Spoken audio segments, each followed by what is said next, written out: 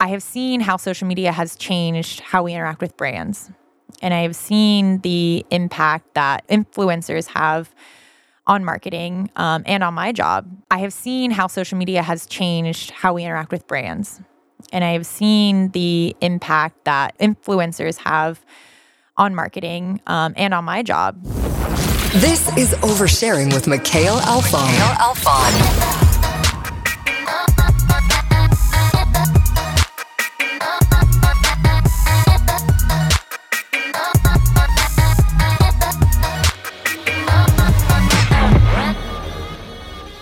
What is up, you lovely listener? Welcome to another episode of Oversharing. As always, I am super pumped for this episode, but for this one in particular, because I didn't create an outline for this episode. Dangerous. Yeah, 100% dangerous.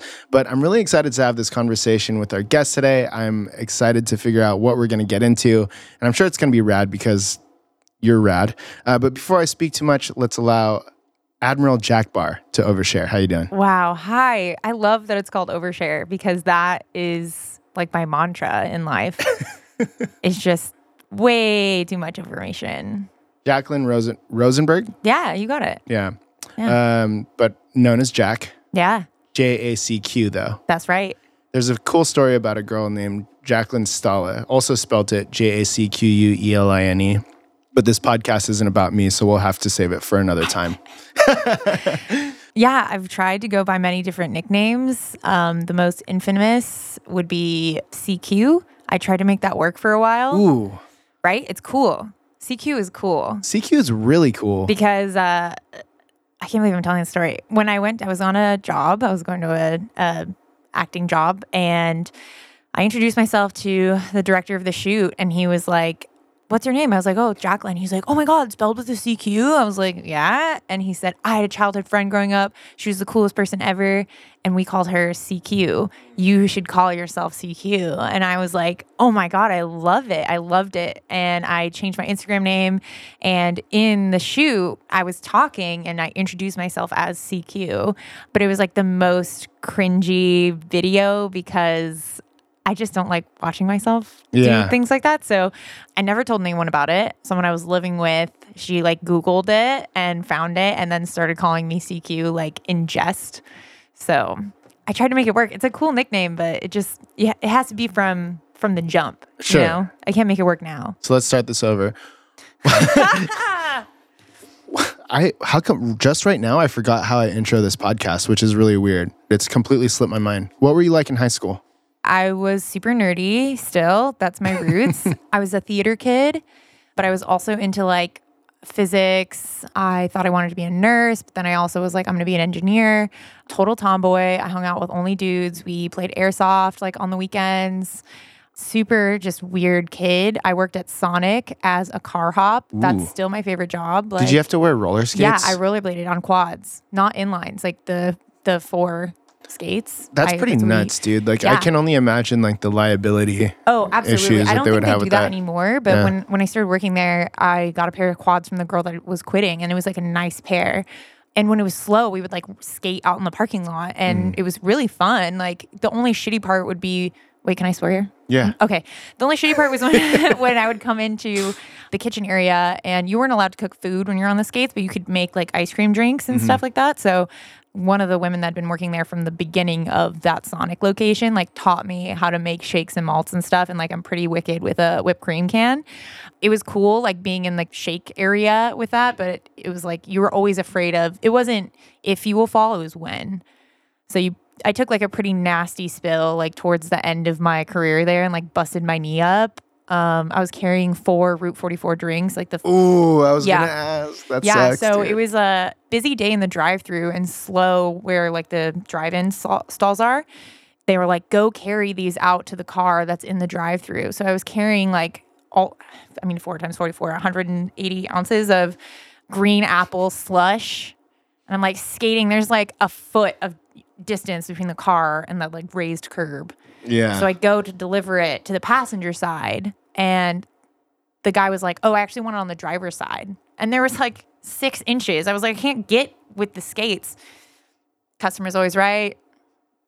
Tried to do it, slipped, busted my knee open on the sidewalk, and like fell, like drinks flying. I can only imagine that they go up like in the cartoon when they fling up in the air. Like the lid came off. That sounds green so apple awesome. slush everywhere, and I like hit my hand on the car, and the guy goes, "Is my car okay?" The worst part is I went to high school with him, so I was like, "This guy's a dick." No, yeah, he is a dick. But I loved that job. It's still my favorite job. I don't know if he's a dick. I take that back. I mean, he was kind of a dick. It's okay. If that's the question he's If going to that's ask the question after you you ask eat it. when I like really bite it, you're kind of a dick. Which Sonic was this? Did you grow up in Orange County? No, so I guess I should actually introduce myself. My name is Jacqueline. I'm originally from Northern California, this little town called Vacaville. It's known for the outlets, or if you're on your way to Tahoe or Truckee, any of those places, like you're going to drive through it. So that's where I grew up. My parents were both, I don't want to say immigrants because my mom was born in Puerto Rico because that's like part of the U.S. It's not kind immigrant. of. Yeah. And then my dad is originally from like Poland, Germany. He was born in 1946, like very shortly after World War II. So Wow. he's just kind of from Germany, Poland-ish. So they landed. First were in New York, then they moved over here for my dad's job. Grew up in Vacaville.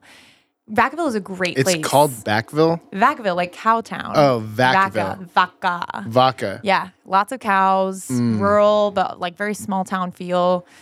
And it's great for raising kids. But when I was like 17, I wanted to get as far away as humanly possible from Vacaville. Originally, I applied to schools on the East Coast. Like I was going to go to either NYU, Penn State, or University of Maryland because I was like, bye Vacaville, goodbye forever California. I was originally in Naval ROTC at University of Maryland. Yeah, I was like, I'm going to go and join the Air Force and be an engineer. That's pretty sweet. Yeah, so I was going to do Naval ROTC and had that all lined up. And my dad got pretty sick when I was in high school. And I was like, okay, do I want to be potentially out of reach if something were to happen? And luckily I had applied to UC Irvine. Mm-hmm. They had a Air Force ROTC detachment, so I could kind of finagle my way back into ROTC just with a different branch. Not get any scholarship or anything like that. I would have to earn that. I came to UCI in 2012, and boy, did I have a great time. What's college life at UCI like? You know, a lot of people are like, I feel like it's pretty dead, but you kind of have to be open to adventure and like be open to meeting people who are kind of down for whatever. Yeah. But it's great. I mean, I joined a sorority, and when I also was a freshman at UCI, I was on the rowing team. And so I kind of had... UCI has a rowing team? Yes. Damn, dude. So, I mean, they cut the aquatic sports officially in 2011, but it was still able to operate as a club and not as an NC2A division sanctioned like sport. But we were still able to compete for the same titles and things like that. To the listener who doesn't know, like UCI is in the suburb, like Irvine. I don't know if anybody else knows what Irvine is like, but it's very suburb-y. It's very quiet. Yeah, right. So it's like when I'm like, oh, what's partying? Yeah, like? it's not like it's not like UC Santa Barbara where you're like, okay, yeah, I know what to expect. Yeah, it was more. My college experience was more exploring the surrounding areas instead of just being like, okay, everyone knew someone that would live on the peninsula. So then you would all like pile into the car and go to the beach and hang out at the peninsula houses. But it was a lot of like going to LA, going to San Diego, like venturing up to Antelope Valley, like things like that. Antelope Valley. Yeah, like the caverns. Yeah. Yeah. Huh. So it's very similar to what it's like to just grow up in Orange County for the most part. You kind of, you meet people who are like from the area, and then you explore the places where they know, and they're like, okay, yeah, this is where we go. You know, I know this place in San Diego. I know this place in Corona del Mar, like whatever. From there, you just kind of branch out and try to leave Irvine. So then I graduated in 2016. I started 2012. I was a biomedical engineering major. Nice. Failed calculus 2 or 3 times. And you need calculus, children, to succeed in engineering. But the thing that I was experiencing as a freshman in college was 6 months prior in my high school, I was one of the smartest, right? Didn't have to study. I was homeschooled. Forgot to mention that. I was homeschooled till I went to high school. Does Vacaville have like a big high school program? No, there were 400 students at my high school. So there was like a graduating class of 100. And I think I counted one time, there was only like 15 of us that went to school, like to college. Yeah. And only like 10 of us that finished. It was just like a lot of, like I said, there's farmers, a lot of small businesses. So it's not that people are just like... Reminds me of like Varsity Blues for some reason, like where everybody knows everybody. Yeah. That's sounds kind of how it nice. is. It is. When I was a kid going to the store with my mom, it was like, it would be like a 5-hour thing because she would see someone she knows in the grocery store and just talk forever. Yeah. So my freshman year of college, I was like, oh, I don't have to study. I'm super smart. But it's like, I was ready for high school with the skills that I had from being homeschooled, but I wasn't ready for college. And I didn't know how to ask for help. And I didn't know how to search for resources because I had never had to do that before. Even though I was very independent as far as like my schooling was concerned.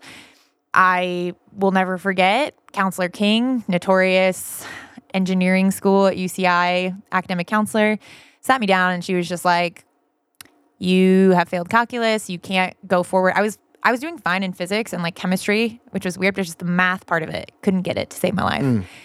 Isn't chemistry and physics a lot of math? Yes. This is what I'm saying. I have no idea why math was holding me back, but math 2A, UCI was like notorious for people failing it. Yeah. And it wasn't until I got a little bit older that I realized, oh, I could have gone to like OCC and taken all of my math classes. Like I could have done that, which is why we need people in academics that are like in advising who truly care and want people to succeed.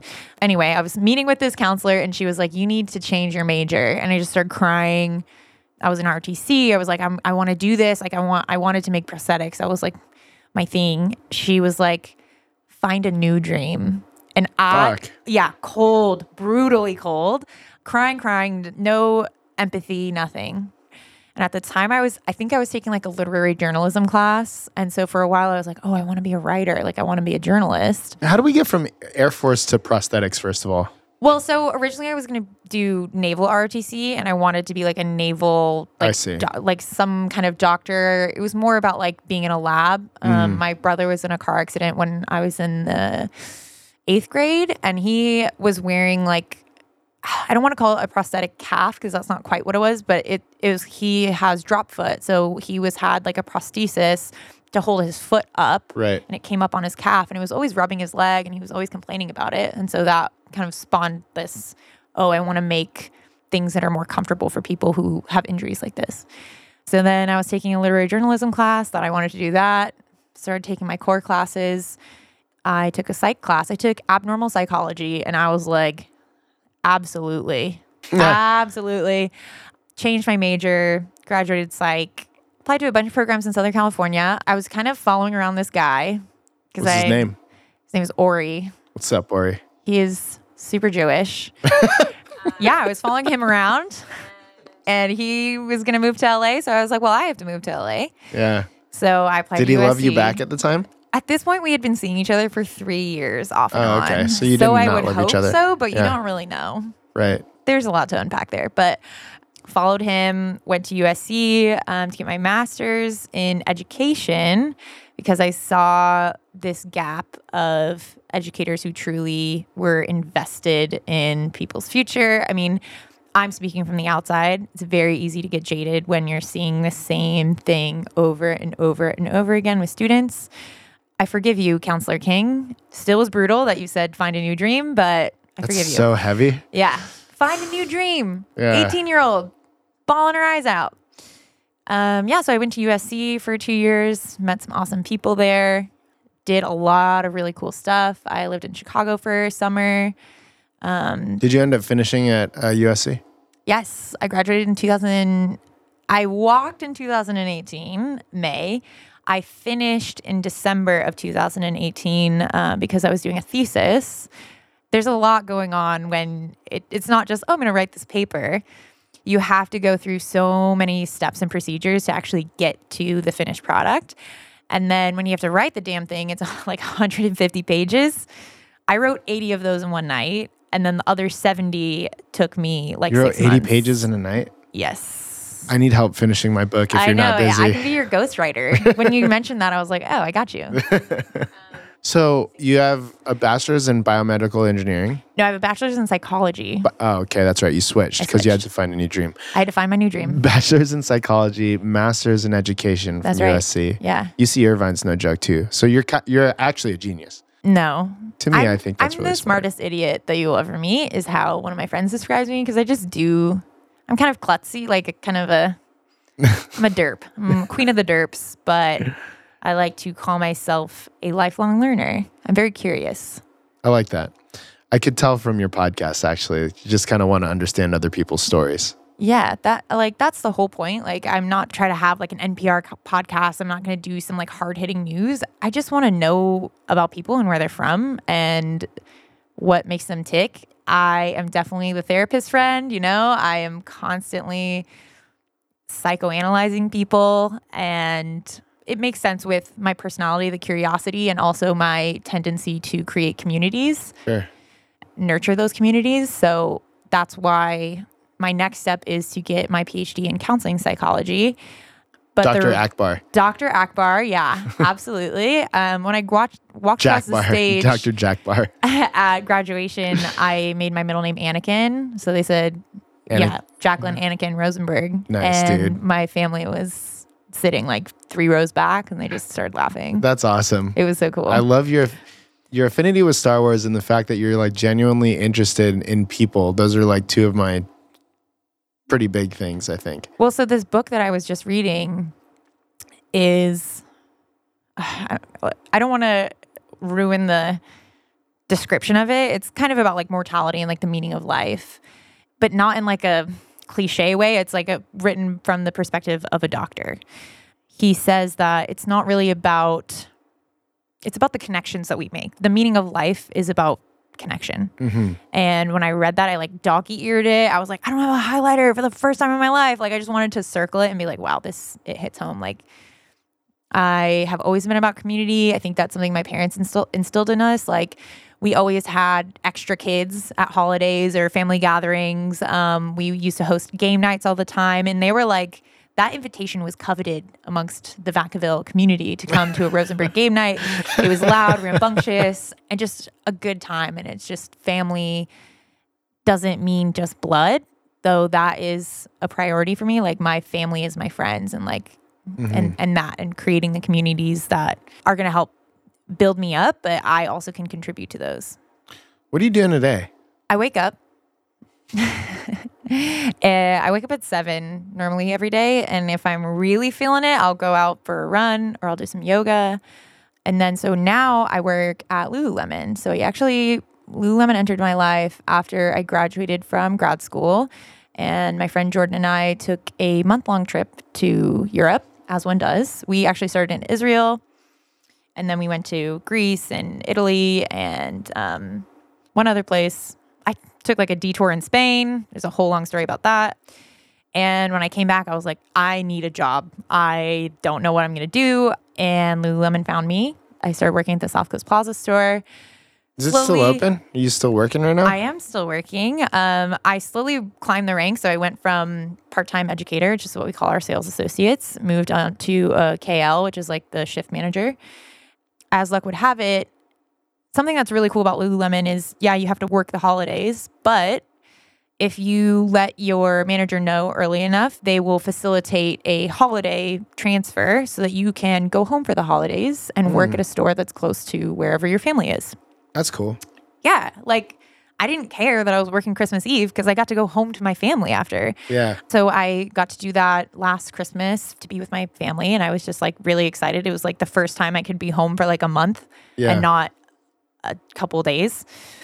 And that store in Walnut Creek was in need of a store inventory lead. I am very task oriented, so inventory was just kind of a no-duh for me. They needed a store inventory lead, and in November 2019, I moved back up to Northern California, started working there, and once coronavirus hit, Lululemon continued to pay us for our hours that we were promised to be working. My contract as the store inventory lead had ended. I was like, I don't know what I'm going to do next. And Lululemon again swoops in and saved my life. And they put me on another contract to work for their guest education center, which is kind of customer service. People who have lost their packages, or they want more information about something, or they had an experience in a store and they want to tell someone. When you call that help number, it's me. Or if you chat or send an email, like I'm answering those emails. So I work from home 40 hours a week doing that. And that's what I'm up to until January. I love that they take such good care of you, because the founder of Lululemon got put under a lot of heat. Yeah. And I think that Lululemon now has tried to separate itself from that. Yeah. That's like not the ideology. Like, we are grateful to Chip for what he started. I think he just got a little lost on the way. Like the beginning of it. I'm sure he had no clue it was going to be like this. No, when you go to Kitsilano, which is where the first Lululemon is, you can, in Canada, you see the workshop where he made the first couple of Lululemon items, and it's like the size of this office. Right. To see the global impact that Lululemon now has is really inspiring. Like, they take care of us. They are invested in doing what's right. Like, they're not saying that they're doing everything correctly or saying exactly the right thing, but their heart is in the right place. Yeah. And they're very quick to address things that don't line up with the core values. Do you ever like get frustrated, or what's your mindset like? Like, going through all the school that you have, failing calculus, getting all this education, and not that there's anything wrong with working at Lululemon, but it doesn't sound like that's where you want to end up. Yeah, it is really frustrating. And this is something that I talk to my friends and academics about all the time. I'm trying to break into a system that was not built for me. I come from a low-income family of two people who are not born here. My dad finished school. My mom did not. She had other things that she had to take care of. So when I was starting school, I was like, I have to do this on my own. Like, there is no plan B for me. That's where a lot of my drive comes from. But it is really frustrating that, okay, I failed calculus 3 times, didn't get anything less than an A- in my master's program. I went above and beyond and did a thesis, took extra time, paid more money to complete it instead of just giving up. But to most PhD programs, they want to see your cumulative GPA. They don't care about the classes are for your major. Like, my psych major cum GPA is wonderful. My overall GPA, because I was in engineering and they were feeding us C's get degrees, just pass. C's get degrees. C's get degrees. That still is holding me back, which is super unfortunate. And there are options that I could take, like enrolling in a post-baccalaureate program, which is just almost like reopening your bachelor's degree, and you take classes specifically for the program that you would like. So UC Irvine offers a program like this in psychology, but you can't apply for financial aid because it doesn't fall under any of the federal categories because it's kind of elective, and you have to pay out of pocket. And these cost upwards of $10,000 to $15,000 a semester. And you might be in it for a year. So again, this system is not built for me. I want to succeed. I know what I want to do. I know where I want to go. I know the caliber of work that I am able to produce. But because I don't have $30,000 lying around, I'm not able to enroll in a program that would arguably help me get into the schools that I want to get into. So instead, I'm kind of stuck working this. I mean, I love my job at Lululemon, don't get me wrong, but it is something that kind of drives me nuts that I want to use my training for good. And I do use a lot of like my psychology training, talking to de-escalating situations. It is hard feeling like the system is built for those who can afford it and not necessarily those who deserve it. So right now my goal is just to get as much experience as I can working in a clinic, or I would really like to get certified in trauma-sensitive yoga. So that way I can kind of see patients in that way. I think that there is such a harmony between exercise and feeling like you belong in your body. That was something that my thesis is on, reintegrating sexual assault survivors back into their social groups. Yoga and trauma-sensitive yoga played a big part in my thesis. There was a section of the program that I was studying that poured their time and effort into that and saw really fruitful results. So I'm thinking, okay, I am athletic. My heart is in this work. There is a way to marry the two together. So moving forward this year, I'm not going to be applying for PhD programs just because Rona really took the wind out of my sails, but it's okay. Trying to get trauma certified and work in some kind of recovery clinic and just keep pushing forward. But yeah, it gets frustrating.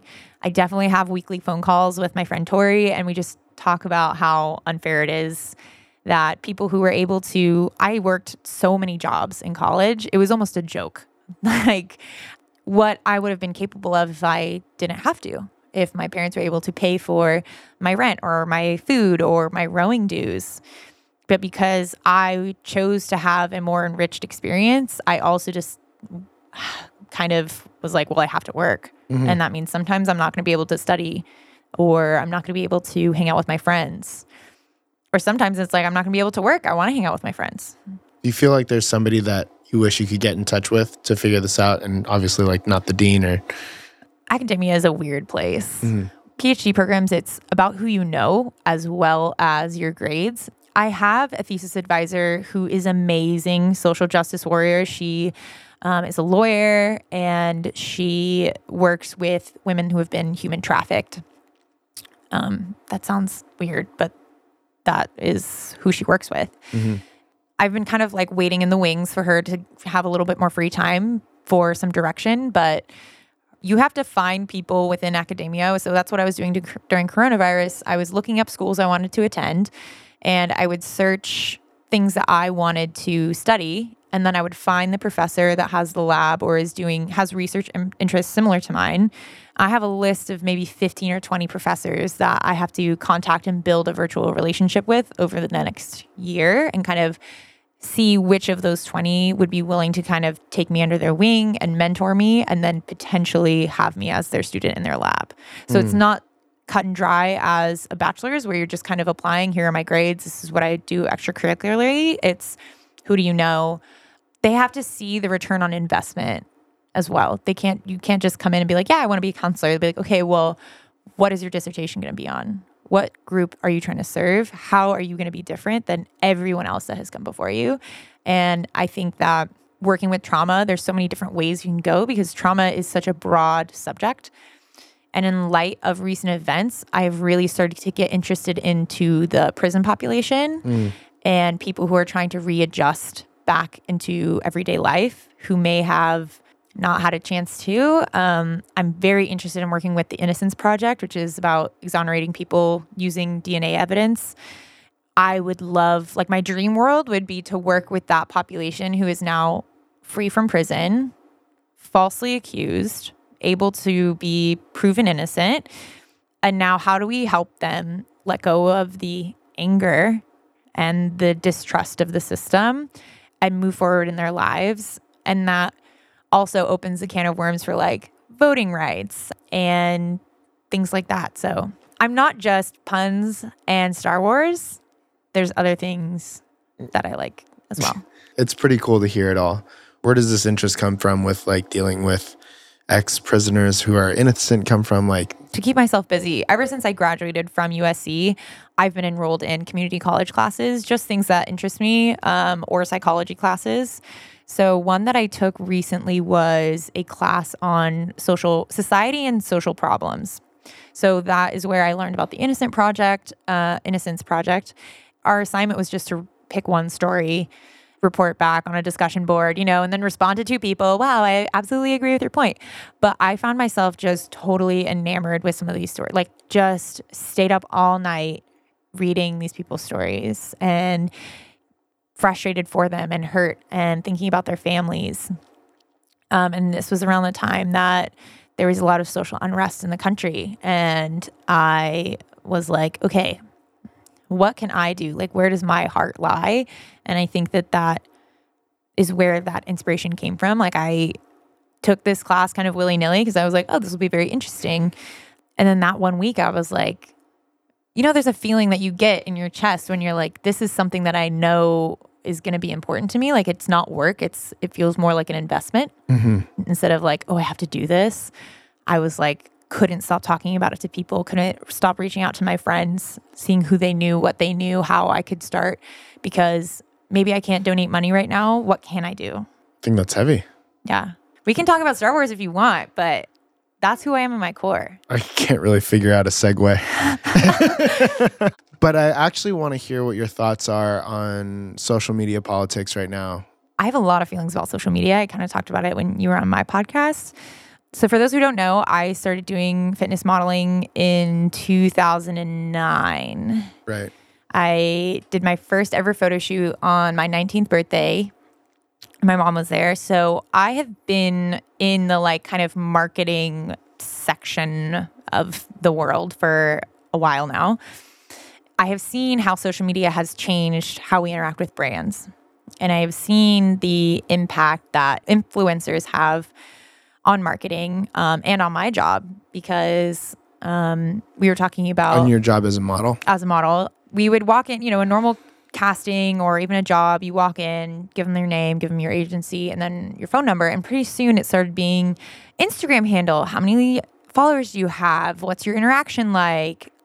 And these like analytics that I had never even thought to pay attention to. And then the more models that I met and the more Instagrams I was following, I was like, why is it that I can think of one person in particular who was a ridiculously successful model. She is incredible, sweetest person ever, Shannon.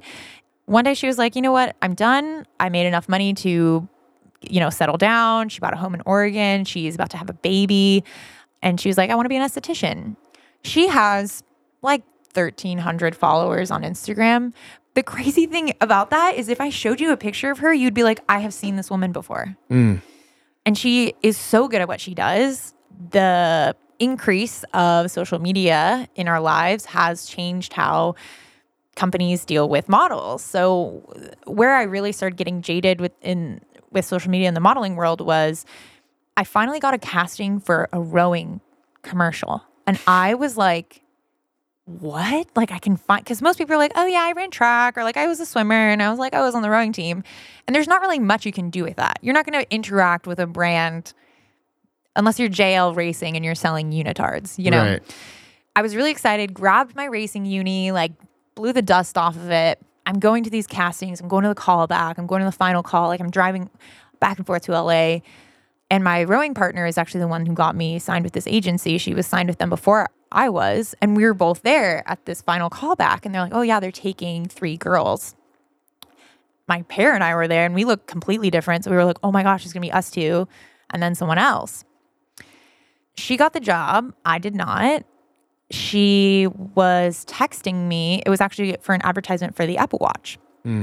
And she texted me on the day of the shoot. And she was like, oh my gosh, the reason why you didn't get this job is that the main girl that they cast looks exactly like you, but she's not a rower at all. She had like 25,000 Instagram followers. And it like boiled my blood because they're like focusing on her in this shot and she's not even doing it right. You're on a rowing machine for the commercial. And I had to like get off of Instagram because the ads were targeted to me. Yeah. And it just really bothered me because it was like, this person has no idea what they're doing and you chose them over someone who is like trained in this. Anyway, that's an aside. I have a very difficult relationship with like what's going on now in brands with like social media. What about in people and like they're spitting out all this information? I mean, look, I think awareness wise, super important for any sort of injustice to be brought to light. Yeah. Right. But there's a lot of bullshit too going on. I think people are yelling without listening and they don't even know what they're yelling about most of the time. You got to sit down and have the conversations. Like I applaud people who are doing a lot of work for educating. My really good friend Tori, she's my little. She is a social justice boss ass bitch. She is going to University of Maryland to study anti-racial education. And at the beginning, shortly after George Floyd, she made an anti-racism guide.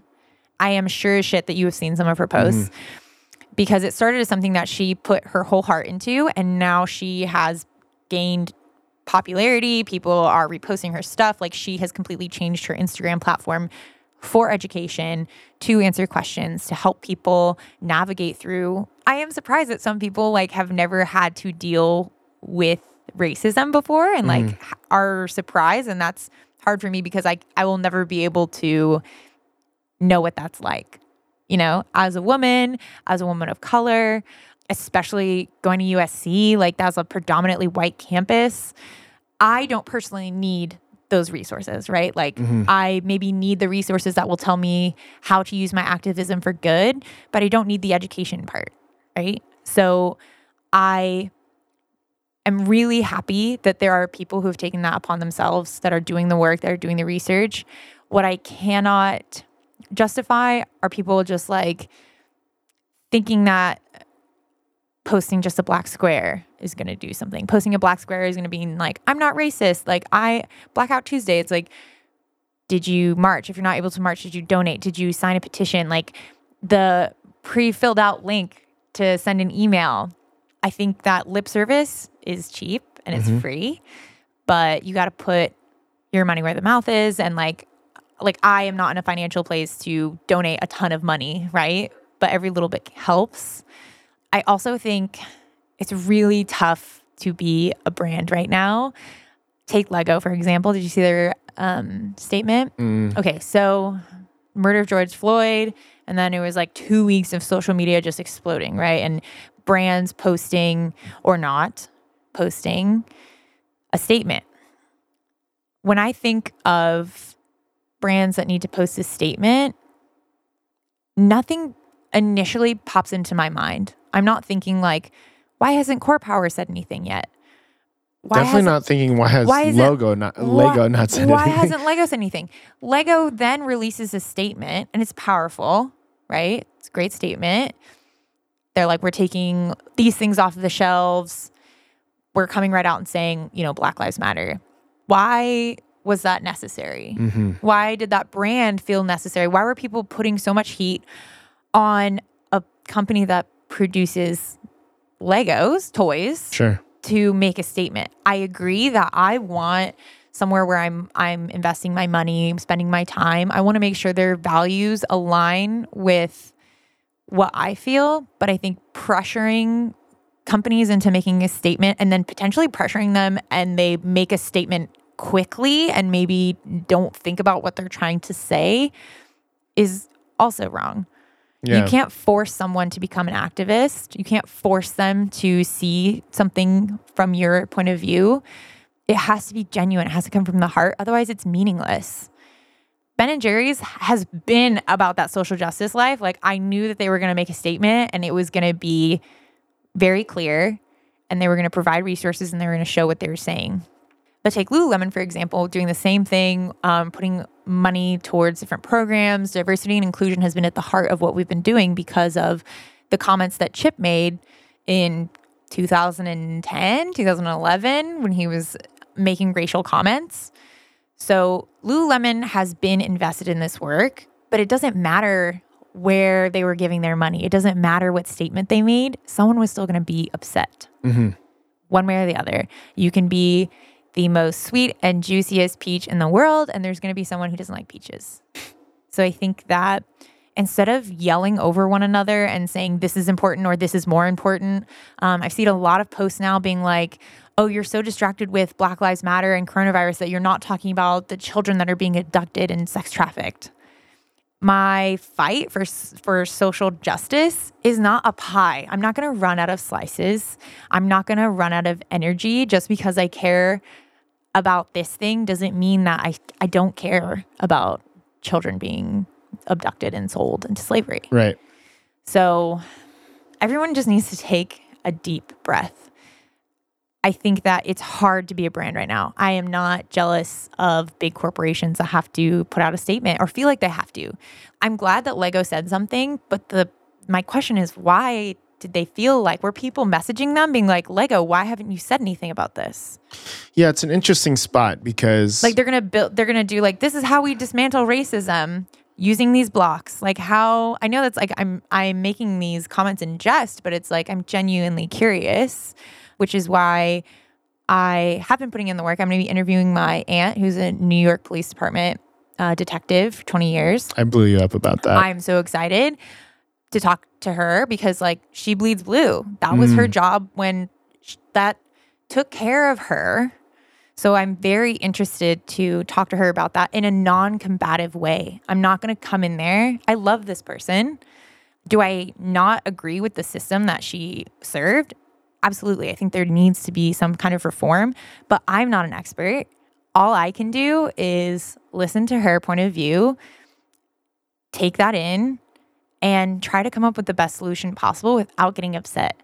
Just being able to listen to someone, see their perspective, broadcast that information out to the general public and start a conversation. Like, that's all I'm trying to do. I'm not trying to be the one that comes up with the solution for police brutality. What I'm trying to do is understand the root of it. I'm going to have Tori on the podcast as well to talk about her take on it. She had some very interesting comments. It's Victoria Alexander on Instagram if you are curious, but she had some very interesting comments about some of the statues that are around Boston, even statues that are meant to be powerful, Harriet Tubman, and kind of what those represent. So I think we can't have this conversation when not everyone has a seat at the table. Yeah. That's interesting that you say that you just need to learn somebody else's perspective. I think that, look, in no way, shape, or form do I believe or think that even if I wasn't me, would I believe that racism is right or just. But it's almost important for somebody who's not racist, yourself, myself, to sit down with somebody who is racist and figure out why is that. Right. There's an interesting story I heard. I can't remember who told me, but they ended up taking a car ride with an ex-KKK or with a KKK member. And the KKK member, he just simply asked him, and he was a black guy taking a ride with a KKK member. Must have been interesting. Right. He said, "Why are you racist against my people?" And the KKK member says something along the lines of like, "Well, all of you have a gene that makes you more susceptible to commit crimes." And he's like, that's not true at all. Right. And he's like, it is true. And the gist of the story is his reply was, well, I know that there's a gene in you that make all of you pedophiles. And he's like, that's not true. I'm not a pedophile. He's like, well, how ridiculous is that? And that car ride changed him. Right. But there's not enough listening happening as to why people are racist. It's just fun almost to say like racism is bad. It's like cool. But like there is a certain part of like some kids were raised into this culture of like believing in their hearts. Like the sky is blue, that people of color are bad. You know what I mean? And like understanding where that problem comes from is the first step to solving it, I think, which, you know, just goes to your point where you need to understand everything. But I don't think there's enough, as much as it's great that these things are being brought to life and they're loud and there are black squares and there are whatever else, not enough listening, you know, to understand what the hell is going on. That's been like my big change of heart that I had this year. And that's why I kind of had stopped doing the podcast in 2018, was like, I realized that I wasn't doing the podcast the right way, in the way of like, I was waiting for my turn to talk. I wasn't listening. And that's kind of how I am, or how I was in social situations. I'm a storyteller. I have so many stories. I've lived so many lives. I've lived different places. I've had a million different jobs. I think that those stories are the spice of life. Like, I love to tell them, but what am I missing by not listening? It almost adds more to the conversation to be quiet and take things in than it is to tell a story that has no meaning, has no point, doesn't add anything. Did you see the interview with Charles Barkley? He meets with someone who believes that like we should be segregated again. And they just have like a very, and yes, the face that you're making is the face that Charles makes the whole time. I can't remember his name, but I would just Google like, and it blows me away that someone feels that way, but it's important to listen to their point of view instead of just being like, oh my God, this guy's racist as shit. It's like, okay, he is feeling like what that guy was saying, that, you guys have genes that are inferior or whatever. And it's like, okay, well, white males are more susceptible to alcoholism. Why aren't we talking about that? Like, it's just, we could split hairs all day. It's just interesting because, and one thing that I've learned over the years, and it has nothing to do with politics, but it kind of does, is that no matter what, that other person with that opposing point of view, Yeah. in their head, they're 100% right. Yeah. You could sit here all day long and be like, yo, that guy's an idiot. He's wrong, like Yeah. whatever. But in his head, Yeah. with as much conviction as you think he's an idiot, Yeah. he thinks he's right. Yeah. You know what I'm Everyone's saying? perception is their own reality. Yeah. And all you can do in situations like that, especially with arguments, something that I keep very close to my chest is, or to my heart is, what part of this can I own? What part of this is my fault? Like, what part of this am I trying to place the blame on someone else? What part did I miss? What part am I not listening to? Tough conversations need to be had, but the most important thing is to listen. And I applaud my friends that are like taking the bulls by the horns and like trying to tell people that they're being racist, and people respond with like, you're being brainwashed, you're doing this, like, oh, you're a liberal fresh out of college. And I do think it's interesting that the stereotype of like, oh, college students are liberals is interesting to me, because it's like, oh, so these students are leaving their hometowns, allegedly. They're meeting with people from different backgrounds, having classes with them, sharing a dorm room, sharing a study hall with them, getting to know them, learning different points of view, and that makes them be more liberal. Why does it have to be liberal? It's just like, open-minded, yeah, I guess. Hate And that it's like, it's what? becomes synonymous of like, Yeah. yeah, I Like, how the fuck is like wearing a mask or whatever it is, Yeah. it's now right versus left. It's like, yo, like, just wear a mask or don't wear a mask and Yeah. have your beliefs about it. Why is it a political thing? yeah. Why is like not being racist or being a racist a political thing? This Yeah. makes no sense. Same Like, thing with like when I was in high school, I think it was called Prop 8. We did a mock election. Yeah. It was gay marriage, Mm-hmm. Prop 8. And our school voted to see like if we were voting age, like what would happen. I want to say, oh my God, who was it? McCain was running? Mm-hmm. Yeah, McCain won. And Prop 8 did not pass.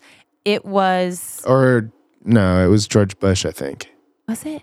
McCain didn't win anything. I know, but in like we voted. Oh. And in our school, Yeah, okay. he won. You're like, that doesn't make sense. I know. Yeah, right. I know. So it was like, what the hell? And I'll say this now, like at the time, I voted against Prop 8. I was like, oh my gosh, super religious. Like I was going to the church. So I was like, if you're home, you like, if you are homosexual, like you're going to hell, all this stuff. I was like, oh my gosh, gay marriage is so wrong.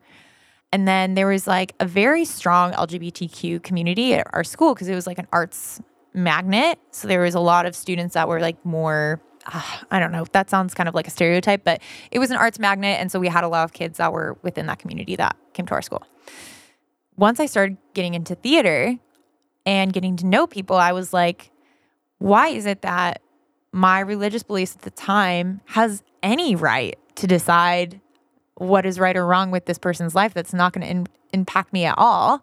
Like, why wouldn't I want them to be happy and be married? Right. And especially when someone told me that if their spouse were to die or have something where they would need to make some end of life decisions, like that person wouldn't be able to make that decision for them. Yeah. That's when I was like, oh my, it just made me reevaluate my life and my beliefs. And that's what I think is so crazy to me is like my body, my choice, like everyone was so polarized about abortion and anytime someone makes an argument that is steeped in religion, I'm like that there's a separation between church and state, right? Mm. So Well, supposedly. Yeah. So why is it that you have any say over someone's life when, we care about the fetus and then once it gives birth, they're going into these group homes or they're being put up for adoption.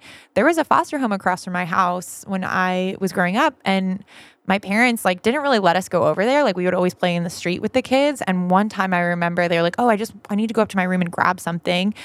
And the image of that foster home is burned into my memory that there were so many kids living like that.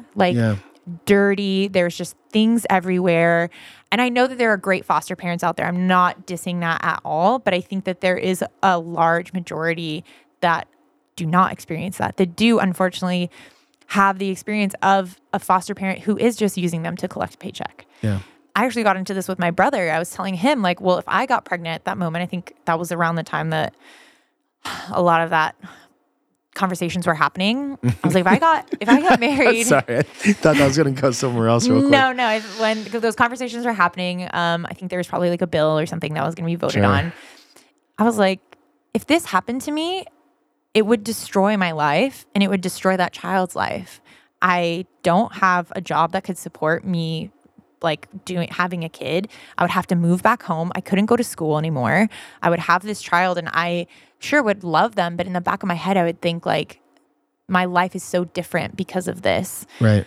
And that's where the religious community comes out and says like, oh, well, you have to pay for your choices and whatever and whatever. And then there's a whole other conversation of like, I work with sexual assault survivors.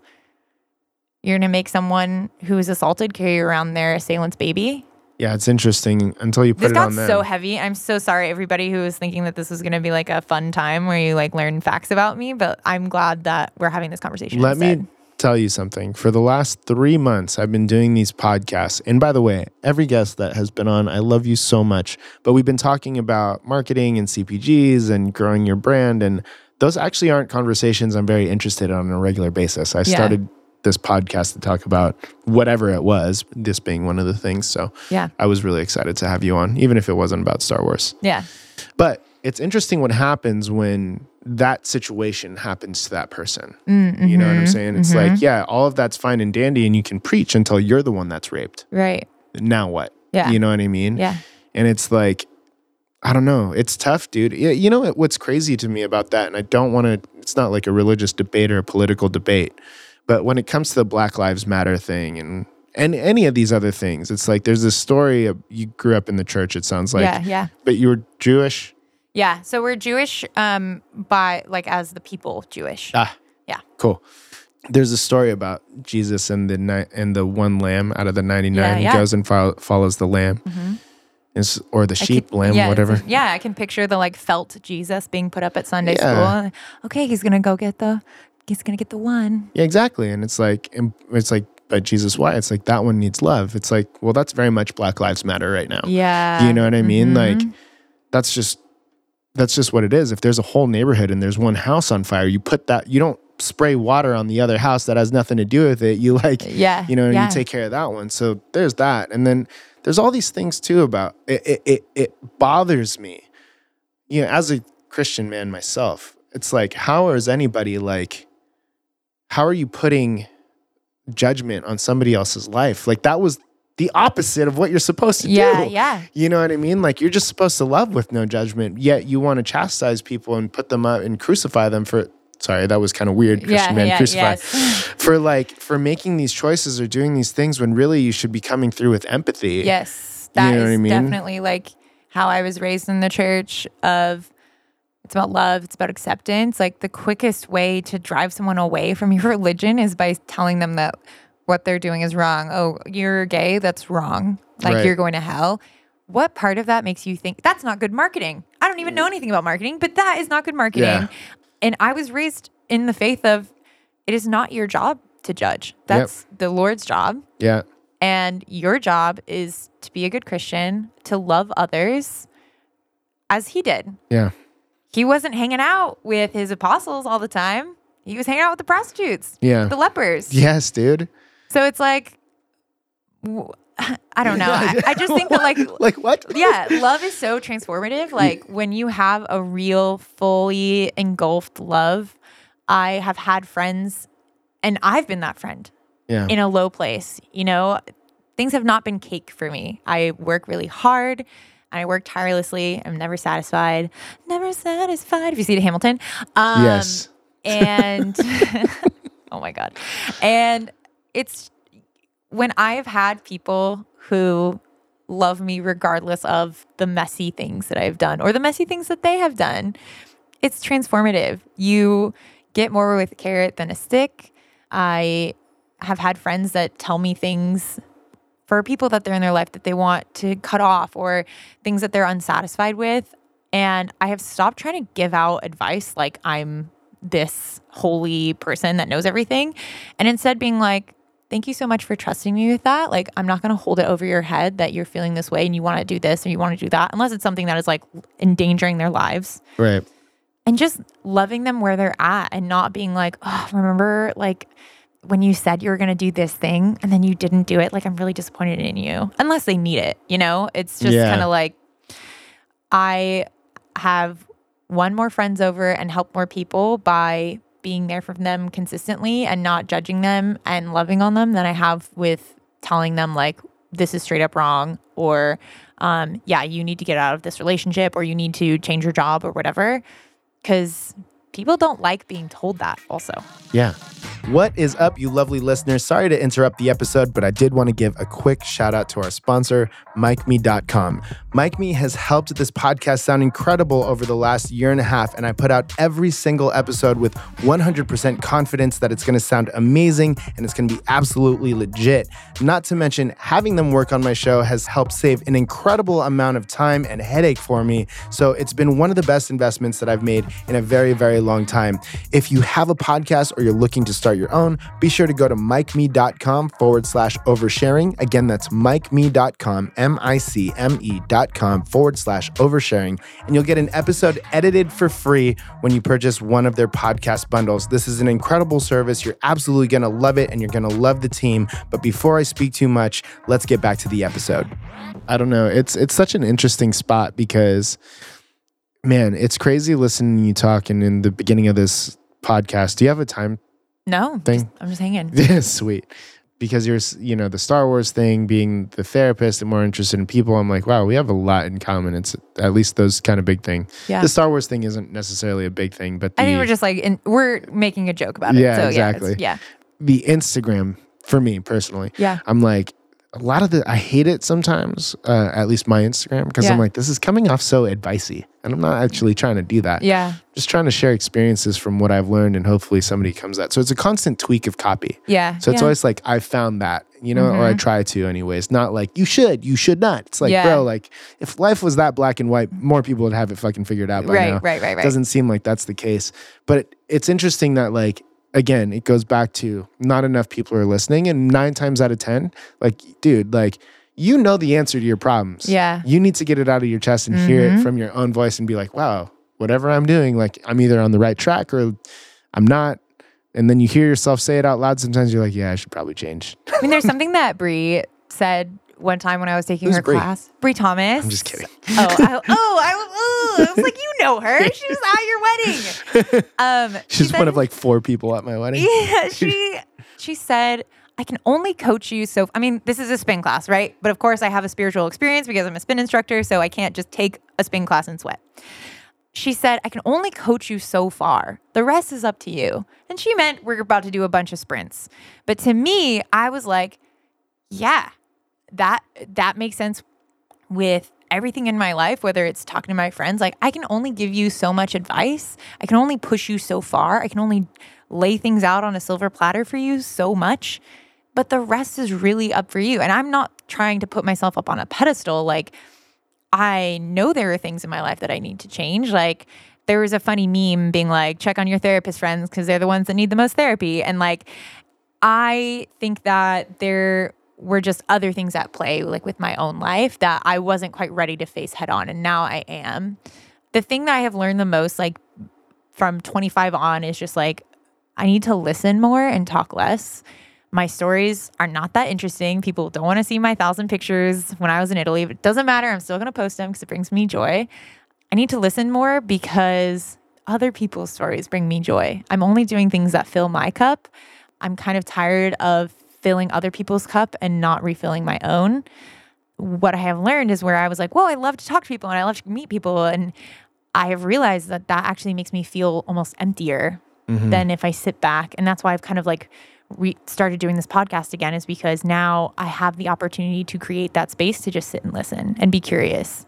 It's the perfect marriage of all the things that I really, really enjoy. Do you still enjoy modeling?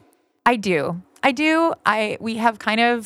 We're separated right now, mostly because of coronavirus, and because when I moved back up north, my agency is SoCal based, so it's just kind of hard to get jobs up there. It is just so much more work than people think. It's not just showing up and being cute. There is a lot of backstage things that go on. There's a lot of time. There's a lot of getting your hopes up and getting them dashed, or getting your hopes up and then maybe it's not what you expected. Everything is very last minute. It's never planned out in advance. It's always just like, can you be here tomorrow? Yeah. And you're like, okay, I have a normal job now. Like I can't, and that's why I kind of fell into Lululemon, was because it was something where, if I needed to get a shift covered, it was a lot easier than calling out of my day job. So I love to do it. I just think that it's hard to be in love with it right now because it has changed so much and has gone away from, we want these women who know what they're doing. And now it's kind of saturated with like the more jobs that I went to where I was surrounded by, and it was mostly in LA, and it was like the stereotypical like LA Instagram influencers all in one room. It was nauseating. It was like, who could be the loudest? Who could be the most annoying? And I had very little information on this job, and I went, and I'm pretty sure I was in workout gear because like that's what I do. And everyone was wearing these like very cute LA Instagram Coachella outfits, and I was like sticking out like a sore thumb. Was this like a casting call? It was a casting call for a TV show. Oh, okay. So I went, and it was about like becoming an influencer. So it was like you couldn't already be one. There was a cap on how many followers you could already have. Why is the follower thing the KPI for influencership? So stupid. Because they're like, how many people see your stuff? I guess, but it doesn't matter. Like, it matters, but it doesn't matter to me. No.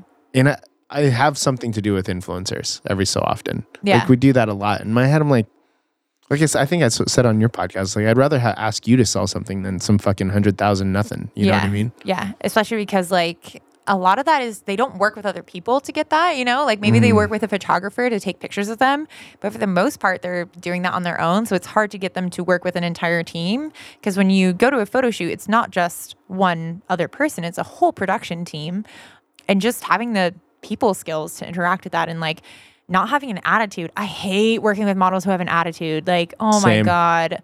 Just like, I am still blown away that I got to do this. Like, this was something that I wanted to do as a kid. I made like a vision board when I was like 10 with all of like Gemma Ward and like all of these top models. I used to watch America's Next Top Model. In my home, there's behind my childhood door, when I was like 10, I reached as high as I could with a pencil and I marked must be this tall to model. And I want to say it's like 5'10" or 6 foot. Like I just kind of put as high up as I could go. Yeah. And I was like marking my height, not because I wanted to know how tall I was getting. I was like, can I do this? That's really adorable. So I'm still blown away, and I'm still humbled every time I get to do it. Like I'll never forget going to my first like gig where I got to stay there and they like paid for my hotel. Yeah. And like being in that bed, I was giddy beyond belief. Like I was just so lucky that I get to do this. Like it is awesome that I get paid to do this. I go forth with an attitude of gratitude and not one of like expecting like, oh yeah, of course I'm beautiful. Like I don't think that. I make the ugliest faces. Oh, sorry. I thought you said I have the ugliest face. I'm like, what are you doing? No, like there's one thing of being humble and self-deprecating. No, I wouldn't do that anymore. But just like, wow, I'm really glad that I got to do this, and I see it as like a craft, and I don't let it get to my head. Like, I hate when people are like, I mean, it was also kind of sweet when like people from my high school, I was an ugly duckling. I had buck teeth, like I had to have braces, and I just had like a weird shaped body because I was 14, to have the like sweetness of girls who were like maybe mean to me or whatever, like see the success. Like when I did the campaign for Ashley Graham for her Swimsuits for All, I was like, people are going to see this. And I got so many messages from like random people that were like, oh my God, I just saw an ad pop up on Facebook and you were in it. And I was like, yeah, I model now. And it was just kind of like, fuck you. But also, so I don't let it get to my head. I'm grateful every time I get to do something super cool. And like, I'll post about it, but I don't like expect it. It's a blessing every time it happens, and it helped me pay for a lot of things in college, and it helped me take my mom to Paris. Like I never like bought something silly when I did a modeling job. It was like, oh, I can pay rent now. It was never like, I'm gonna get a Chanel bag. It was like, so my interaction with it is different because it was always a job. Yeah. It was never anything like I thought I was cuter than everyone else. It was just like, I'm just lucky they accepted my application. I took my application photos with my webcam on my MacBook in my dorm room, and they're so low res and awful, but I keep them because it keeps me grounded. Like from the very beginning, I was never doing this for some kind of ego boost. It was always just like, this would be really cool. I've always wanted to do this. Every time I met a model that was not that way, I was like, and this is why I keep those really adorable, dorky photos of me to remind me where I came from and why I started doing this. I love that. Yeah. So what's next for you? PhD school, hopefully. Are you actively trying to move right now? You know, I'm always moving. I'm never not moving. I think I'm probably going to hang out in Northern California with my mom for a bit and ride the rest of this Corona thing out and just kind of make an informed decision from there. This is the first time that I actually have time and I can take a breath before making my next move. Everything before this has been about, oh, my job is here or my school is here, so I need to make sure I'm in this area. This is the first time, which has led me into a lot of like really messy apartment scenarios or like bad roommates because I had to make a snap decision. Mm-hmm. So this is the first time since college or since leaving high school that I've had the time to sit down and be like, I have 6 months to make a plan for what I want to do next. I don't know what I want to do next. I have an inkling. I have something that I don't want to say publicly yet, but in January, I will be somewhere other than Northern California, and you'll have to stay tuned to find out where it is. I actually just threw a dart, and I span a globe, and then it landed, and that's where I'm going. I can't tell if you're serious or not. Could be. Could be true, could be not true. Why do I feel like what part of Northern California are you going to be in? Vacaville. So it's in the Bay. Oh, it's the last county that is included in the Bay Area. Okay. I feel as if I want to visit you and your mom. Please visit us. She like cry. No, she didn't cry. Perla, I know I'm trying to do you justice. You didn't cry. But when I was in Bree's house and I FaceTimed her and I showed her I was in Bree's house and Bree was there, she was like, she almost melted. Like she was so excited, fangirling. So I can't even imagine if you grace us with your presence. You don't have to go to Vacaville. You can go to like San Francisco or something. Vacaville sounds cool. I don't like San Francisco personally, so I prefer hot Vacaville. Take. Yeah, Vacaville is cool. I could show you all of the cool spots that I used to run around, do hood rat things. Weird question. Do you guys eat meat? We do. You eat cows? Yes. Do they have good cows? Yes. See, that's what I'm saying. Yeah. Am I allowed to eat meat in 2020? Feels like it's a sin. Oh yeah, you have to be vegan now. It's a requirement. I think that's the case. When I found out Bree wasn't vegan, I was like, didn't it kind of make you really happy though? Yeah. You're just like, it did. oh my, I love you so much. I was like, thank more. God. Yeah. Phew. Because we were going to Gracias Madre. Yeah. I was like, oh, she's vegan. Right. But then she was like, sorry, I was cooking short rib. That's super not what she sounds like. Sorry, I was cooking short rib. That's was like, totally what she sounds like. I was like, what the hell? You're cooking meat in your house? She was like, oh yeah, it was so good. I was like, you eat meat? Yes, please come visit us. My mom is a fantastic woman. She is so fucking strong. She does so much with so little. And she never gives up. And oh my God, just so the listener doesn't think I'm like insanely weird, I got to say this real quick. Jack's mom CQ's mom ended up following. No, okay. I actually asked my mom about this because I was like, oh, I talked to Mick. How did you guys? And she said that she posted a picture in Newport and she tagged the place and hashtagged it. It was like something she was eating and you liked it and then followed her and then she followed you. Oh, that makes sense. And when she was explaining that, I was like, that kind of makes sense because I'm sure Was it breakfast? I don't know, but I think you were like clicking on places like in Orange County. I was like, that sounds totally like what. That sounds like something I did at that time. Totally. Yeah, because it's been a couple of years now. Yes. Yeah. So my mom connected Mick and I, and she is a wonderful woman who is doing the best with what she has and not complaining and not giving up. But that doesn't mean that she doesn't feel what she needs to feel. I think that's something that's important now and is relevant now. Like, if you're upset, feel it.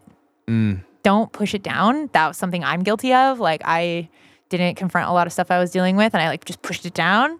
And that is how you explode at work and just start crying in the back room for no reason. And This then sounded like it happened. yeah, and then I was like, I need to go home, and they were like, okay, like, that's fine. So I am inspired by my mom, and I'm in awe. She truly is doing the best with what she's got, and she is also a lifelong learner. She is so curious about everything. Yeah. Yeah, so please visit us. I love that. Before we ask the last question of the day, Yeah. if somebody wants to connect with you, where can they find you? They can find me at Admiral, ADMIRAL _Jackbar, which is JACQBAR. So follow me on Instagram. I'm like semi-active on there. Honestly, now it's just for podcast stuff. I'm trying to not use it at all in the morning, but it's hard because people use it for like talking to me. So I'm like, like I wish they had like just the Messenger app, kind of like how Facebook has, because I would just have that. They're like testing that. I want it. Instagram, if you're listening, I want that feature. Please beta test it to me. So yeah, they follow me on Instagram. I'm pretty active on there. Psych in the City is my podcast where I just talk to people. It's just good if you're driving somewhere. I just did a podcast completely on RuPaul's Drag Race. Nice. So it's a podcast about nothing and everything. I love that. Yeah. That's a good, Yeah, when I said that, I was like, I am using that now.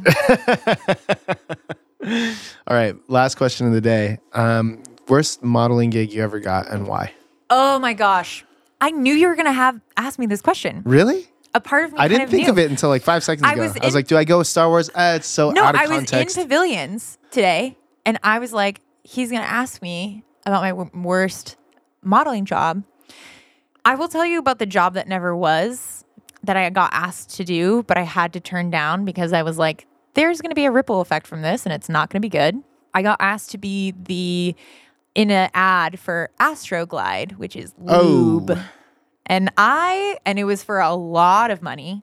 And I just had to like sit and think about how this could potentially affect me in the long run.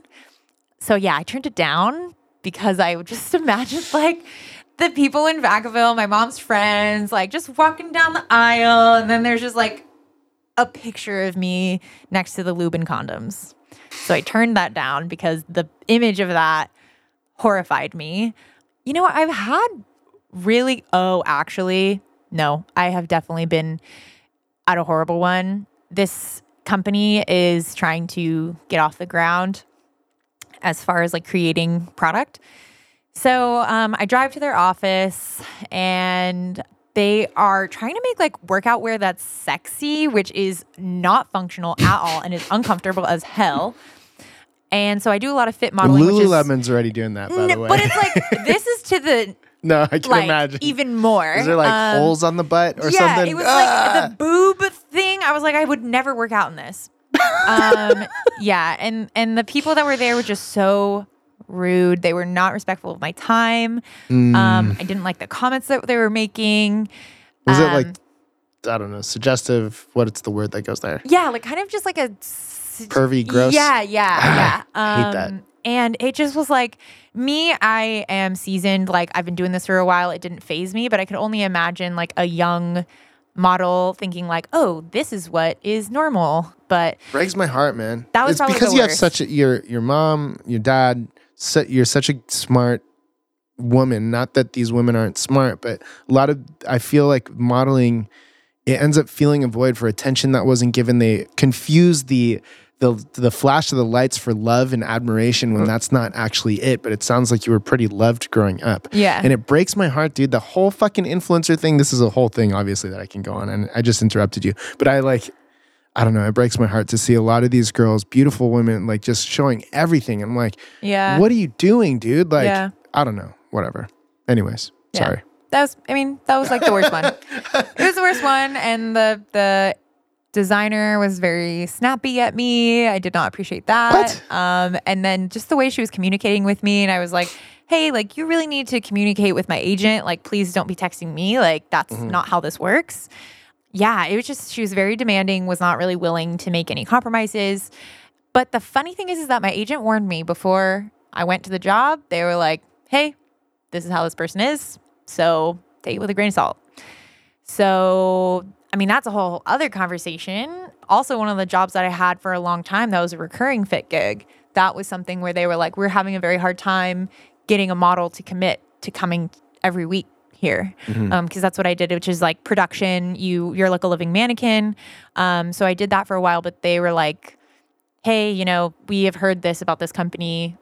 But I think that once you make your presence known as a model and you say, hey, I'm a person, I have something to contribute, especially where I'm coming from, I have 6 years of experience doing this. So once I found my voice in that situation, it totally changed the way that I interacted with that job and I became kind of a part of the team. But yeah, I haven't had anything horrible, but that one fit gig that I did as like kind of a one-off, I was like, I'm sorry, I'm not going back to that. Yeah. So, but it's hard because you're turning down money now. So it's like, and there's no like Yelp. I can't Yelp that group and be like, hey, I had a horrible experience fitting with them. Like, they're super rude. So Can't like Yelp Astroglide. yeah. Oh my God. I guess you could, but yeah. Be like, hey, I'm just really glad I didn't do this job. I was like, I have 3 older brothers and mom. Like, I just don't know how I'm going to feel yeah, about that's that. so interesting to me. That's a lot of the, I personally feel that with these, and could be a completely other podcast, but I personally feel that every time one of these Instagram models, which I don't mean that to sound as derogatory as it does, but one of these say Instagram models is a derogatory term, and I use it frequently. But every time they take $150 to promote a thing of sweet tea, I'm like, you just gave away some of your equity. Yeah. And you could have actually used this following to build up your entire brand for yourself. Actually do something meaningful for it. Instead, you're slinging some bullshit. Yep.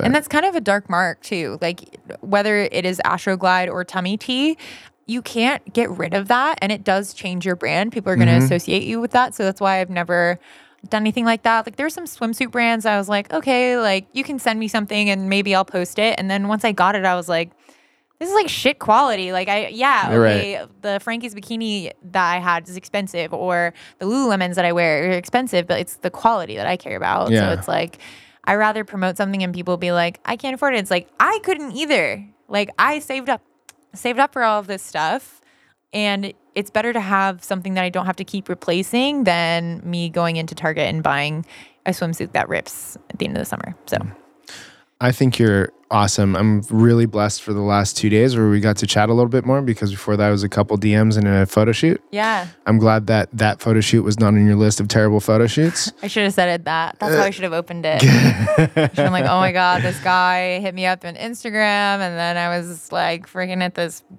like photo studio. It was cold. It wasn't terrible, I don't think. No, it was. I had such a good time. Yeah. I did. And anyways. When I met the creator of that brand, I like cried in her house. Like, we were talking and like, she's amazing. I have to check in on her. I hope she's all right. yeah, I hope she's okay too. But that was like my first meeting on her. Like, I think you sent me there to meet with her, and it was like, we just connected. Yeah. And it was awesome. And that's when I knew, I was like, this is gonna be great. Yeah, she's a good person. Yeah. If you're listening, Jenny, I hope you're well. To the listener, thank you so much for your time and attention. We appreciate it. If you enjoyed the episode, we'd love a 5-star review. And if you didn't like it that much, feel free to stick it to us, but subscribe anyway, because we're going to have a ton of incredible people just like CQ back on the show.